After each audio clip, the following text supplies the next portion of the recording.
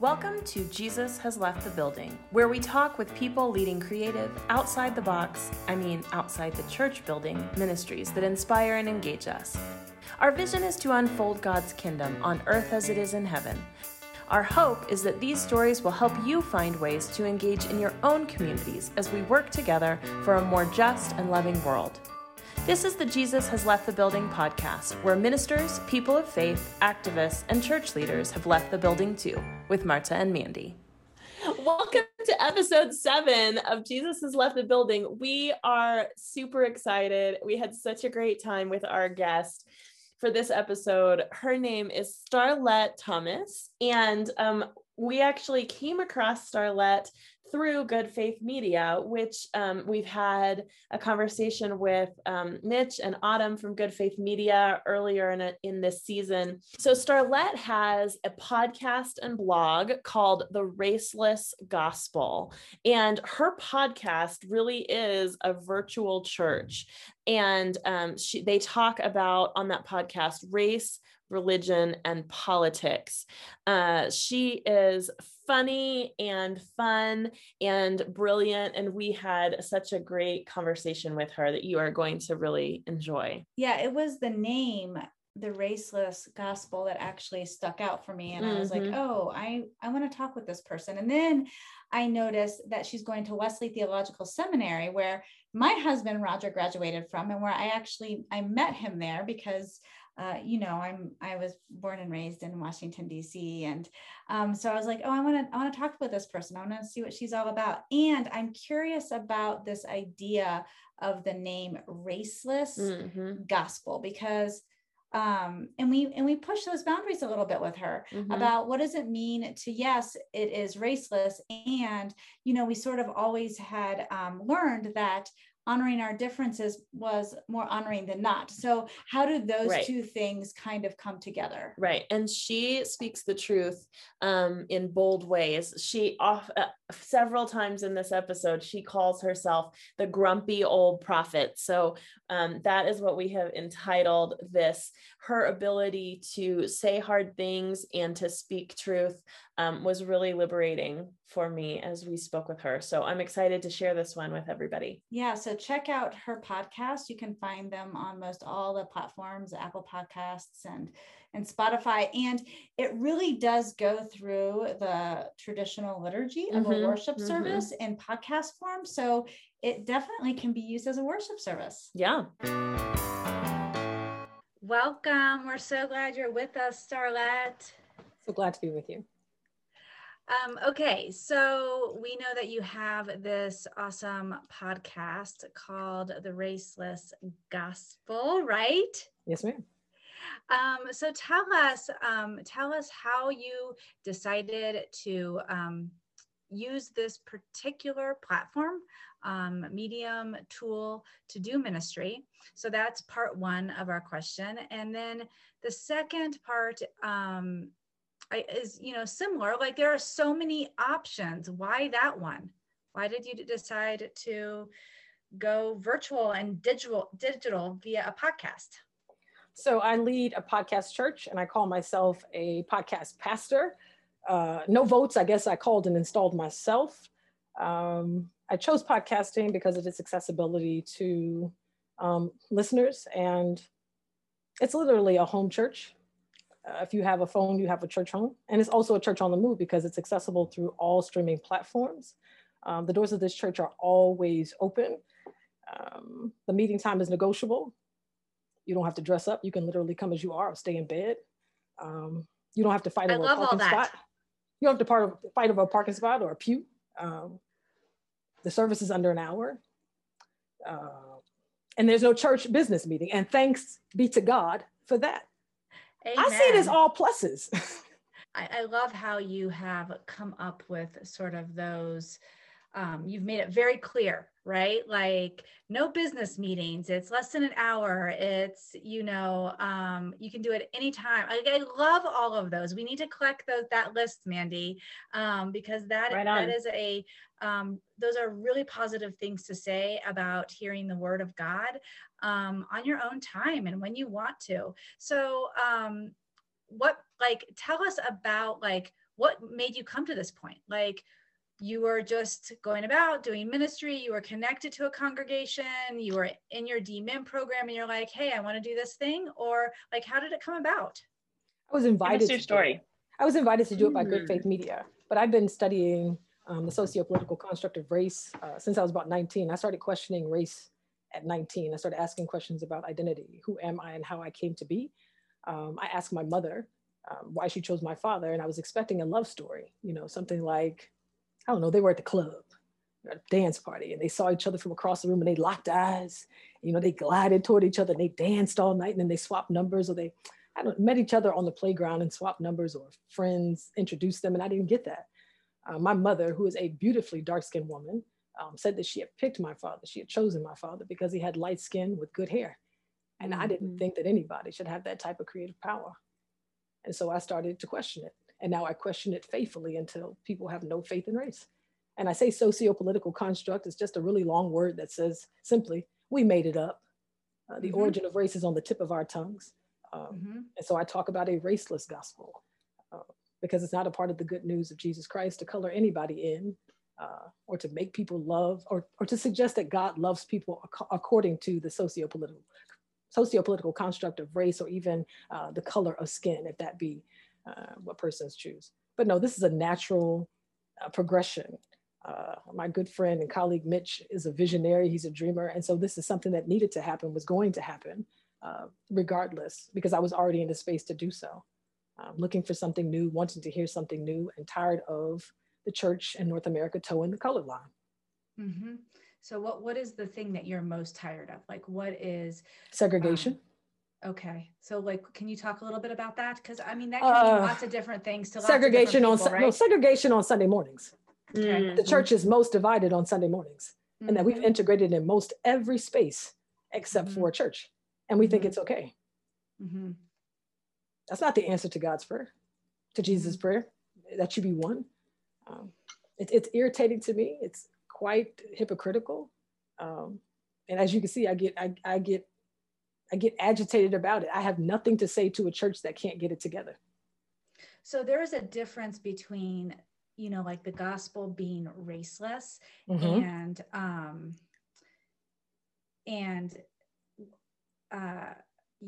you defining the race issues as not seeing race, right? Like, no, what? No. Right. There's no difference. I say no. So this is the thing. I know people need to keep their race thing. So when I say race, when I say raceless, I don't mean colorblind. Right. I couldn't quite get that off. I know, because that's the angst. I'm not going to take your race away from you. The baptismal identity was supposed to do that. Galatians chapter 3, verse 27 and 28 said there's neither Jew nor Greek, bond nor free, male nor female. If it didn't wash off in the water, I can't help you. The raceless gospel says there's neither beige, nor black, nor brown, nor red, nor yellow, or white. And I'm not physically colored black. So what are you saying when you call me black anyway? So no, I'm not going to tell you, I'm not going to say to anyone you're physically colored anything, but I'm also not going to say things like colorblind or that America is post-racial, because it's not. It's foundational to who and what America is and will always be. Charles Mills said that the United States has a racial contract, and that the Constitution doesn't say we the people, it says we the white people. There's any number of books that talks about the legalization of whiteness. And so I understand it as a social construct, a category needed for the capitalization on bodies, but I will never suggest that God made us that way. There's no anthropological evidence for it. There's no biological basis for it. And it's not in the Bible. Race is not in the Bible. Race is a 16th century construct. If you see it in the Bible, it's because we put it there. It's not a first century invention. It is not divine. It has no eternal weight. It's not supernatural. There's nothing in it. It is incredibly carnal. It is all aesthetic. That if you look a particular way, you are right in the world and you are right with God, which is absolutely wrong.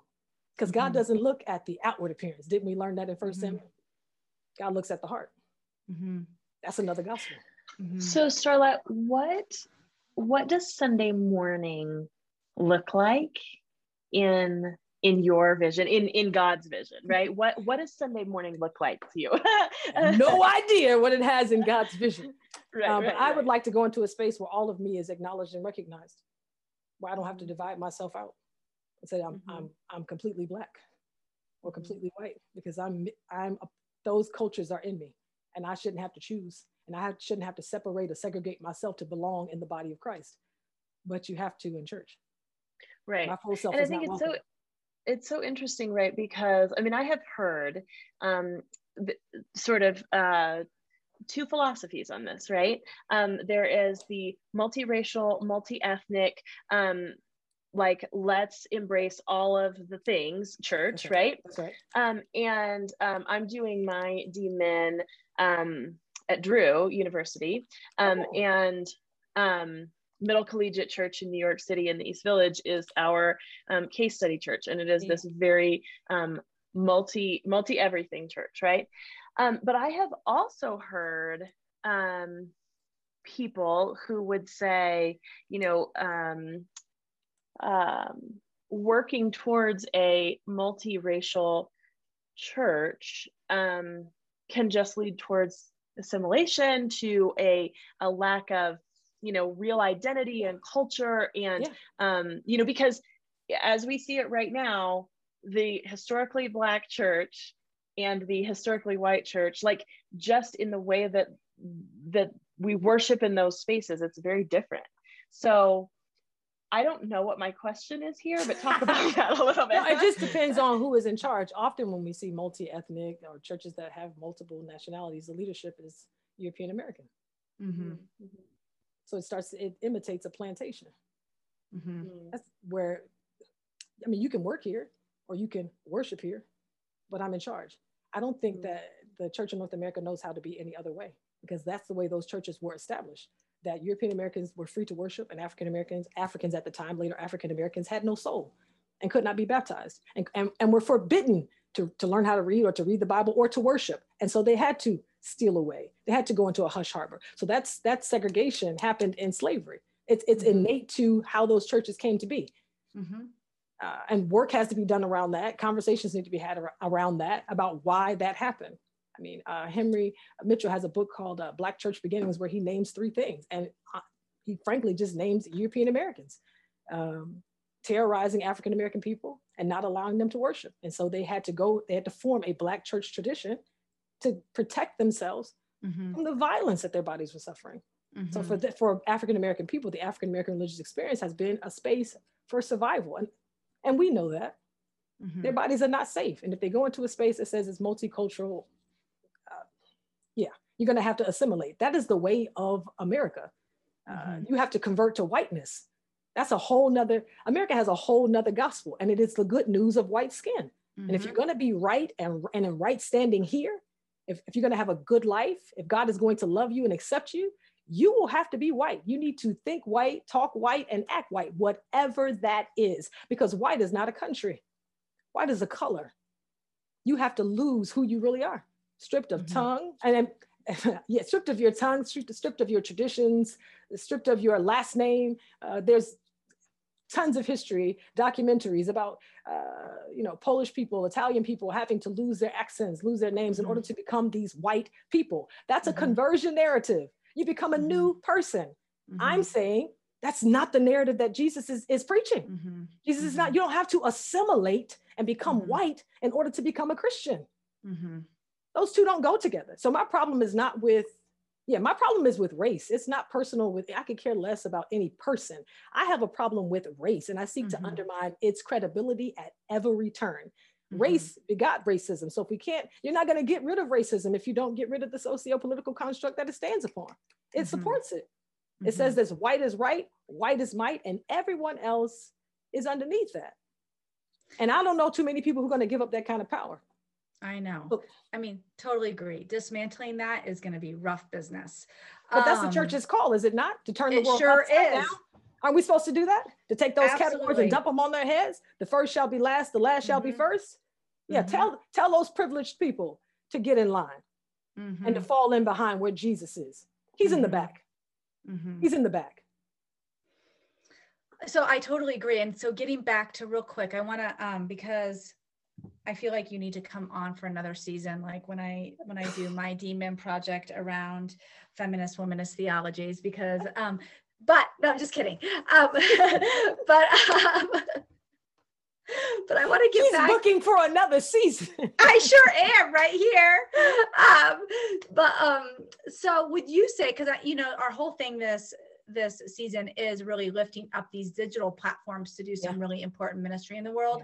And so Good Faith Media asked you to do this because probably they know you're passionate about this subject, and they want you to speak that truth to power, right? On this platform, I'm guessing. Now, can you talk a little bit about, particularly about this platform and having your voice on a platform like this, and how that might be different than actually being in an actual pulpit, or traditional pulpit, I should say, a colonial pulpit, right? So would you say, talk about that a little bit, and how you went from ministry, from the actual building of the church to leaving the building with Jesus, right? How did that happen? What did that look like? What has this been like for you? It's just one foot in front of the other. Mandy, that was a dope question, right? You got me all hyped and excited. That was a really good question. Perfect. So that's because I went off script, Martha. Well, we thank God for the spirit of off scriptness. That's right. So I haven't seen it much as a transition, but you are until I was invited to have this conversation. But I'm like, you're absolutely right. It just feels very natural to me. I've created an online church, so it has a lot of the traditional experiences that you would see. I'm going to offer a prayer. There's a testimony, the call and response back and forth. But it is for people who have left the church to follow Jesus and to find Jesus, or who lost Jesus between the pulpit and the door. It's for people who are looking for a reformation. And Phyllis Tickle says the church is due. She said every 500 years is supposed to be a rummage sale. And so I'm just making signs, I'm just making those signs, say garage sale, what day? What day we dying? What day we burying this? I'm just preparing myself to preach on the rubble. So I see it as a pulpit. I see Wi-Fi as the Holy Spirit, just moving. It's no change. It's us that, that feel that. And if I could preach a little bit, the last structure that Jesus left was a tomb. We quickly try to put Jesus into boxes and into buildings and attach names. He's fine. Jesus is just fine. Let the Spirit move where it will. I see the Spirit sashaying and swaying and having the Spirit's way wherever it wants to be, or wherever the Spirit wants to be. So for me, it's not a transition. It's just go. Go. This is its own wave, its own way of going and being and doing. I don't see it any differently. Yeah, I really don't. I know that it's, well, faith comes by hearing, right? Faith comes by hearing. This is all auditory. It's all about what they're hearing by the word of God. So I try to, the words are very important to me. So I try to say words that I want embodied in the world, that I want to become flesh in the world. So I say raceless as often as possible, because I think that race has been deified. In many spaces, race is all powerful. Race is a silent partner in the Trinity, that I cannot question race. I will always be stuck with that. And I disagree. I vehemently disagree. You cannot tell me that I died to Christ and that I come up with the same bondage that society gives me. And so I feel like the podcast is just an extension of that. It would be normal if the church weren't so traditional. We totally agree with you. We think that obviously we think this platform has so many beautiful things about it. And I appreciate you saying that, faith comes by hearing and listening, and also, making flesh, making it embodied in the world, taking what you hear and then taking it back out. We 100% agree. And I also sort of just simply go. Yeah. That is, what is stopping you? What is stopping people, right? Real quick, this has nothing, I'm just curious now, because you mentioned this when we were talking earlier, about most of the people in your DMin cohort, sort of fed up with the church. Yeah. Can you talk about that a little bit? I'm curious about that. Or if you don't feel comfortable, you don't have to. I feel quite comfortable. Okay. I'm an old grumpy prophet. I'm ready to say repent anytime I get a chance. No, it comes from a space of church hurt.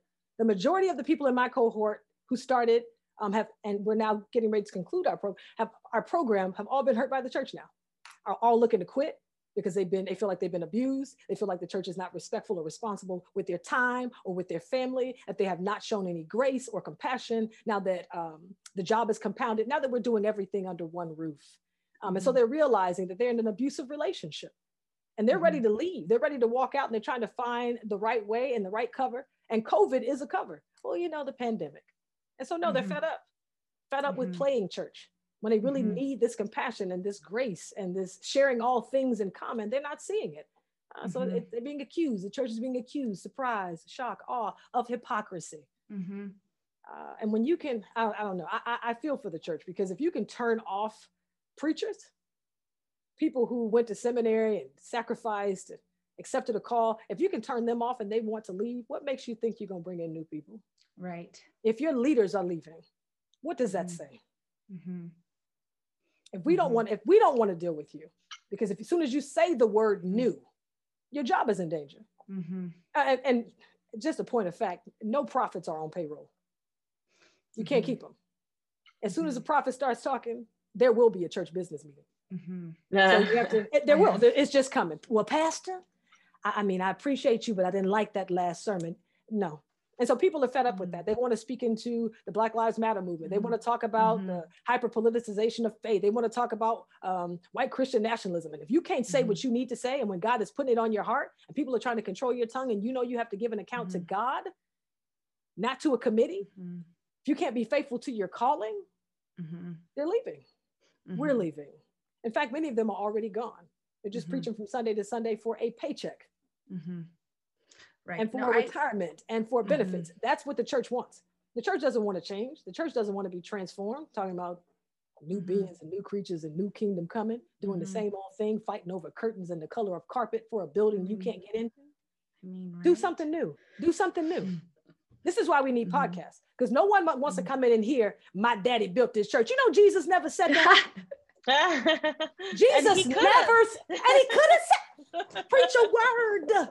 He never said, I built this. My name should be on this fellowship hall. This possessive ownership. People are tired of it. When you're losing your job and millions of people have lost their lives and their livelihood, and the church is still scrapping and scratching and clawing at each other. No. No. So I would say they've gotten perspective. You get clear-eyed and you say, this is not what I signed up for. And this looks nothing like the Jesus I want to follow.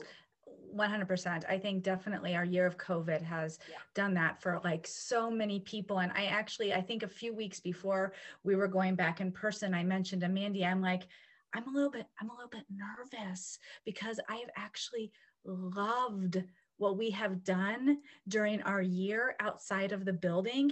And I think a lot of our other people that we've been interviewing, that have been doing digital ministries, it's been so permission giving to just say all the things that they actually would normally say that they haven't been able to say from the pulpit. Right.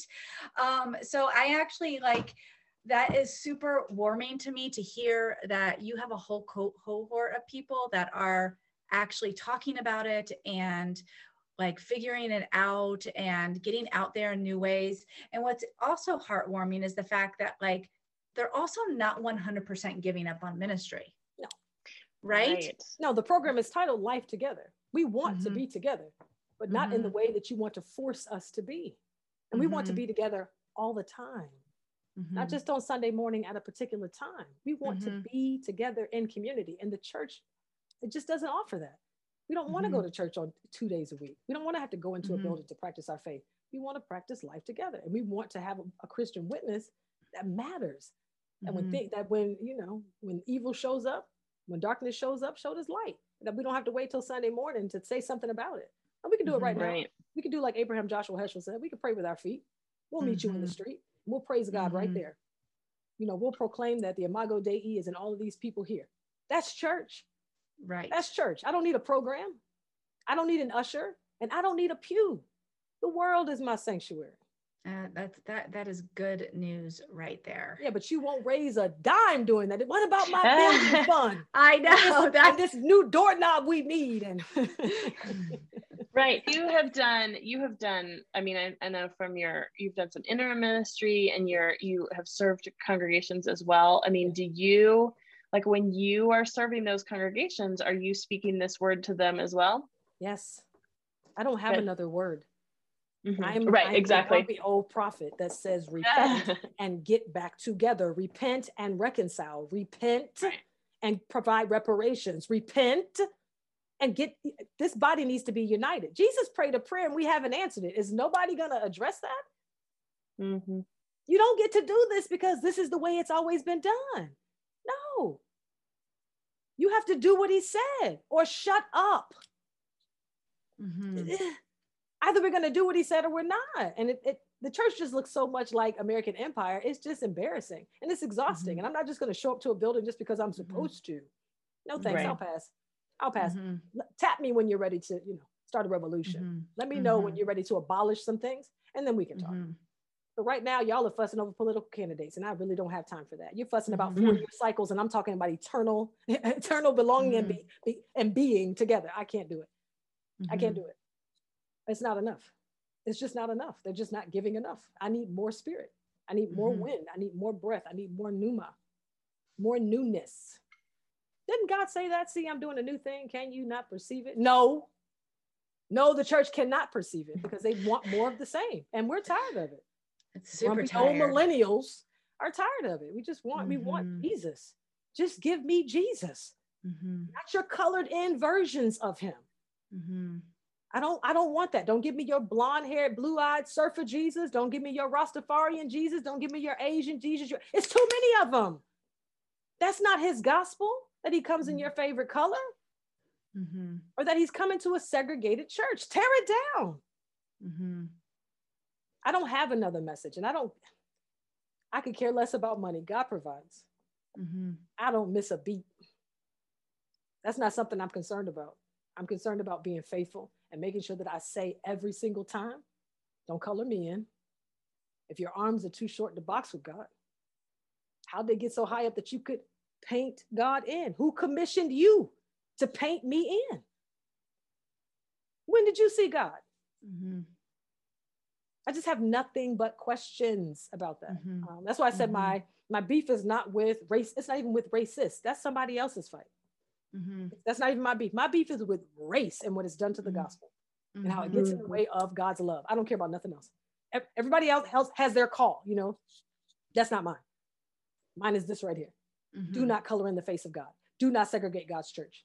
That's my message. There's a time and a place for us fussing at the racists, because I do that too when I protest. But I'm telling you, my calling is this: to undermine the credibility of race. Every opportunity I get. Yeah, I love it. Be reconciled to God and be reconciled to each other. You can't do it with race. It wasn't created for that. So, we have been thinking about how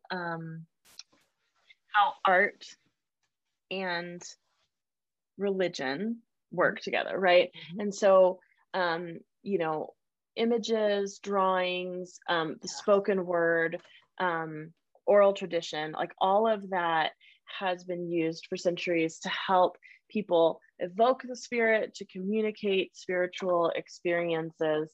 How do you use this digital space to do that? There's some intersection between art and the spirit that we want to explore with this digital art form, right? I mean, I talked about it a little earlier that I invest heavily in words, and the words that I want to see walking around in the neighborhood, and the words I want to see flesh. In terms of images, the church doesn't do a good job of it. So I would like all racialized images taken down. I personally would not use any. That's what I like about Wi-Fi and podcasts. It's all mystery. We're recording this and no one sees my face and no one needs to. Why do you need to? It's not necessary. Lean into the mystery of it. Just embrace the words, the sound of my voice, and wherever that carries you. And let that be enough. People walk with God for thousands of years, having never seen God. God walked in the cool of the day. And all you had was a voice. I'd like to get back to that. Yeah.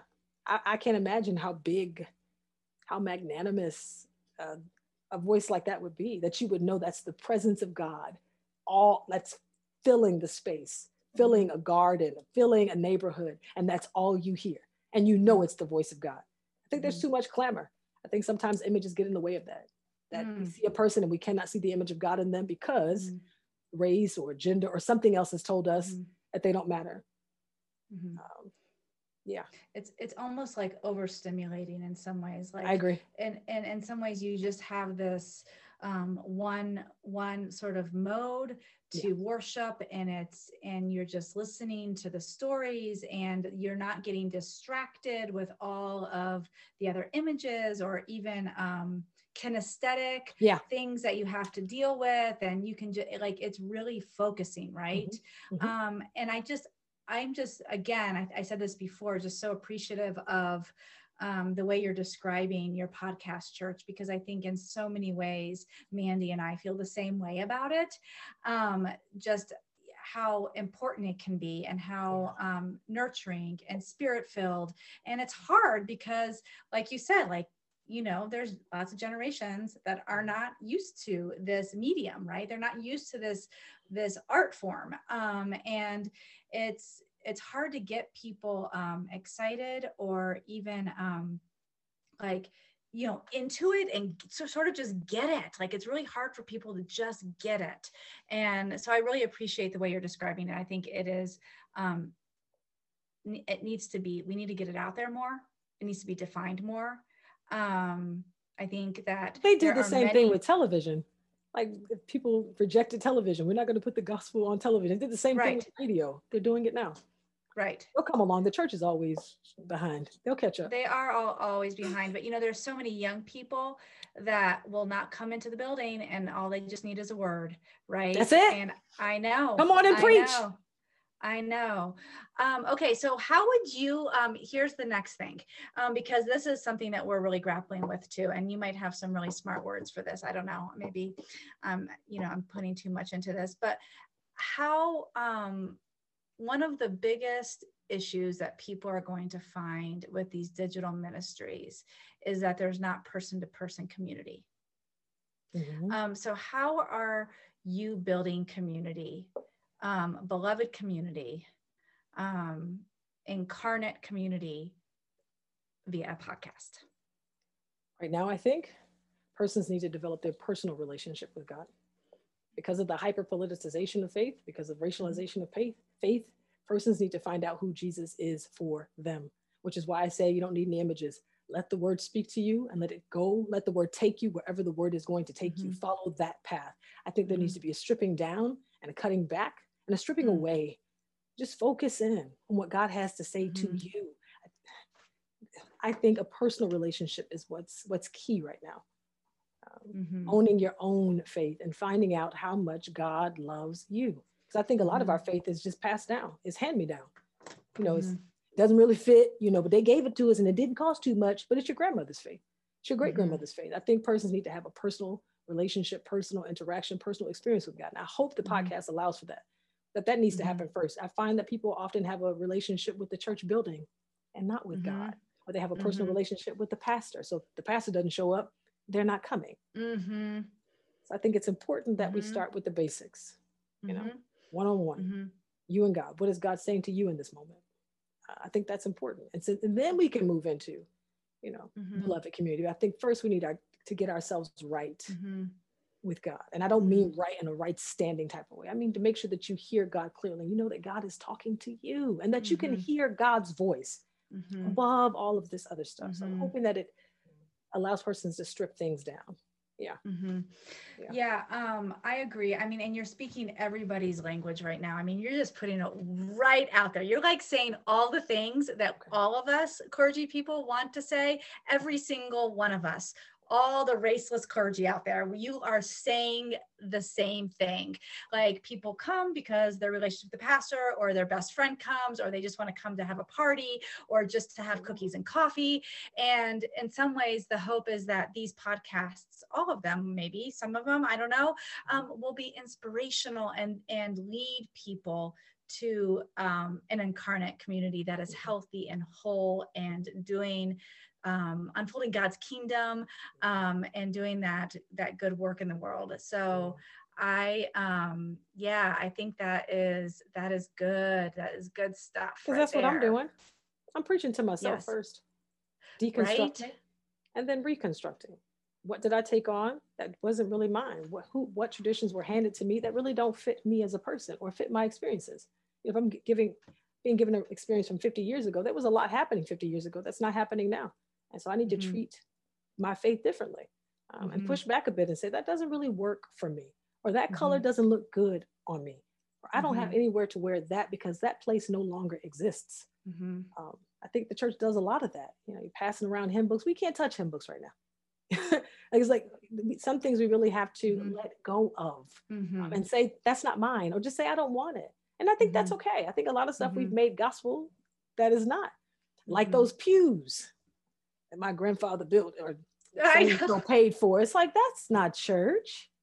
And if you move this plaque, or if you touch this quilt, or if you move this desk, we have, there's so many golden calves in church. Man. Unbelievable, isn't it? Yeah, it's unbelievable. God has not struck us all dead with all the idolatry that we have gods unknown. I was working as an interim pastor. You walk into space, you're not even touching, you bump into the thing.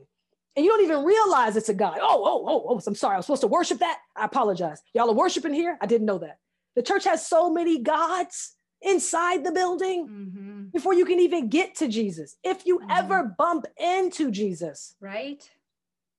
I mean, it's hard to find Jesus. It's really hard to find Jesus sometimes in church. Between committee meetings and business and church business meetings and Sunday school with the themes that don't go with anything. I mean, oh my gosh, don't even get me started on that one, by the way. Talking about? What are we talking about?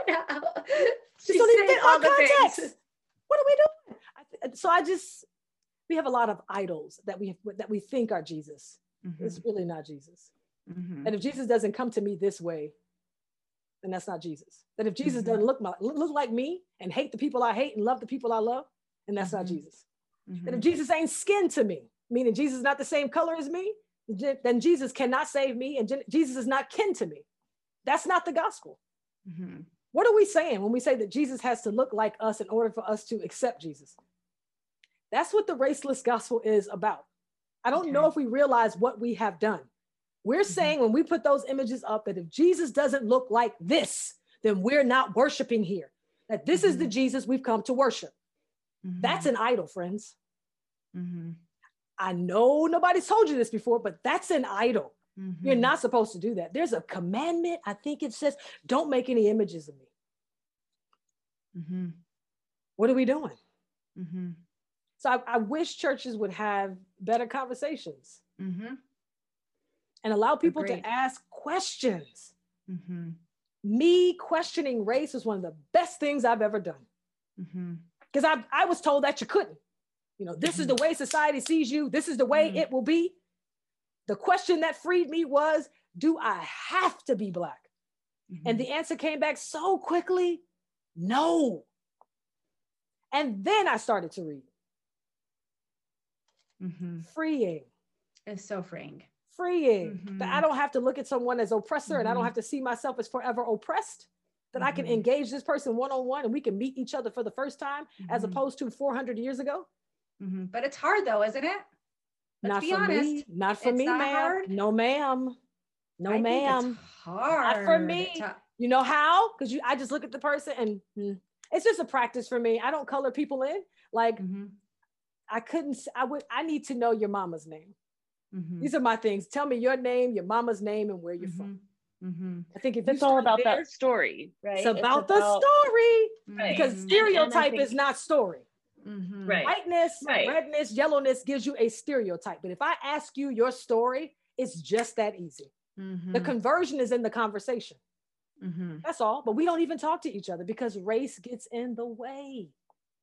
Well, and I think going back to, I mean, even just the golden calves in our church, right? Like I have been a part of conversations where it's like, oh, well, we do that because we've always done that way. And then you start asking those questions and you start hearing the story. And half the time they're like, oh, I don't actually know the story. This is just what we do, right? And so it's just that critical asking those questions of like, but what is the story? Like, let's go deeper. Let's think a little bit more carefully about this. And I think that's the thing about, as you sit down with a person and as you say, you don't color them in to start with, like, even if you have colored them in to start with, I think that if you can find the right questions, that can start to go away, right? Yeah.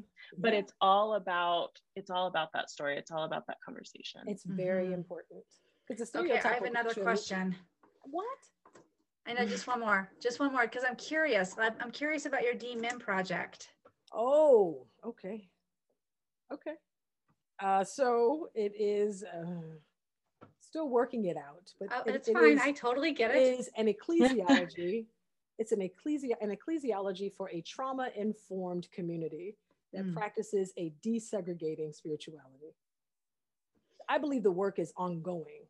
That would constantly. I need your reading list. I actually need your reading list. Oh, they didn't give this to me. I have hundreds of books on race. So I'm not just talking like pie in the sky. Like I have hundreds. When I talk, Brian Bantam says, when I find words like this, Brian Bantam says, race is the word we made flesh. Winthrop Jordan says that the identity of whiteness came into being in 1640. Well, if it has a beginning, then it has an end. Then it's not eternal. You have to find those words and track them down. And once they stick onto me, it's hard to get them off. So no, but desegregating and not racializing takes practice. So where are you going to practice that at? I practice it all the time. I know, like how is the practical piece of your project going to unfold? What is that going to look like? Oh, I'll practice it at church. Yeah. You're going to practice. Are you going to actually practice it there? Yeah, they're going to be led into conversations about race. They're so lucky. Look at them. We'll probably do some type of Bible study and they'll get assignments and we'll do Zoom meetings and all that kind of stuff. I haven't gotten that far yet. That's my project piece. But that's what I'm thinking of. That's what I'm envisioning. So it will happen within a church built. Well, not with maybe on Zoom. It will happen with a church though. Okay. To see how we can do that. That's so great. And then you're going to put a little booklet together for all of us. I'm just kidding. Martha wants a formula, please. I'm working on that. No, that's a fair question. That's a fair question. That's a yes. But it does take practice. And it takes a willingness to do so. And it also takes a divesting of power. And it also takes a lot of storytelling. So I've had to have a lot of hard conversations about me coming into being and my parents, who told them that they were Black or white. And how did it make them feel? And why were they told that story? Like that stuff matters. Who introduced you to race? One of the main questions I ask them all the time. I hate that. It's like, well, you should be it. But who introduced you to race? Who told you that you were a color? Because you didn't look in the mirror and say that. Somebody told you that you were going to be seen that way. And that's completely different. It's a social identification. It's not a self-identification. And I think once people realize that, then you can kind of step away from it. It's not the way you identify. It somehow comes out of this deep and abiding fear and grief, right? Oh, yeah. And a myth. Oh my gosh. And a wonderful myth that we tell ourselves about America. Yep. It's one of our favorite lies. We have favorite lies, but it's going to take work. It's not easy. I'm the grumpy old prophet. So of course I get the message because I've heard it for more than 20 years now. So yeah, it's easy for me because I've heard it for 20 years. I've been reading books for 20 years. And I've been asking these questions and pushing back for 20 years. Or more. Somehow I'm 17 or 18, but yeah, I've been doing it for 20 years. Yeah. Right. Yeah. This has been an awesome conversation. Actually, you gave us a little skip in, well, I shouldn't say us, you gave me a little skip in my step, maybe Mandy too, but this was, this is, no, it's just, kindred hearts, right? Like, I don't know. It just feels good to hear what you're doing, your work, your story, your scholarly work, and your practical work, all of it. It's beautiful. And we're so glad that you agreed to come on and share a word with us. Trying to break me down. I appreciate that. Very sweet. I can easily start crying. I appreciate that very much. It's a personal project. So thanks be to God. Amen. This episode concludes our 4th season of Jesus Has Left the Building. Join us in October as we start again with our newest season. This podcast is made possible by listeners like you. Find us on Facebook at JHLTB and message us to learn how you can be part of this effort to tell stories, have conversations, build relationships, and follow Jesus out of the church and into the world. To support our work, search for Black Forest Community Church on Venmo to make a one-time donation, or become a patron on our Patreon account at patreon.com/JHLTB to commit monthly to this project. You'll get regular communications and updates about our stories. We give thanks to Black Forest Community Church and the Tributary Fund of the Rocky Mountain Conference of the United Church of Christ for their ongoing support. We could not do this without all who support. Jesus has left the building.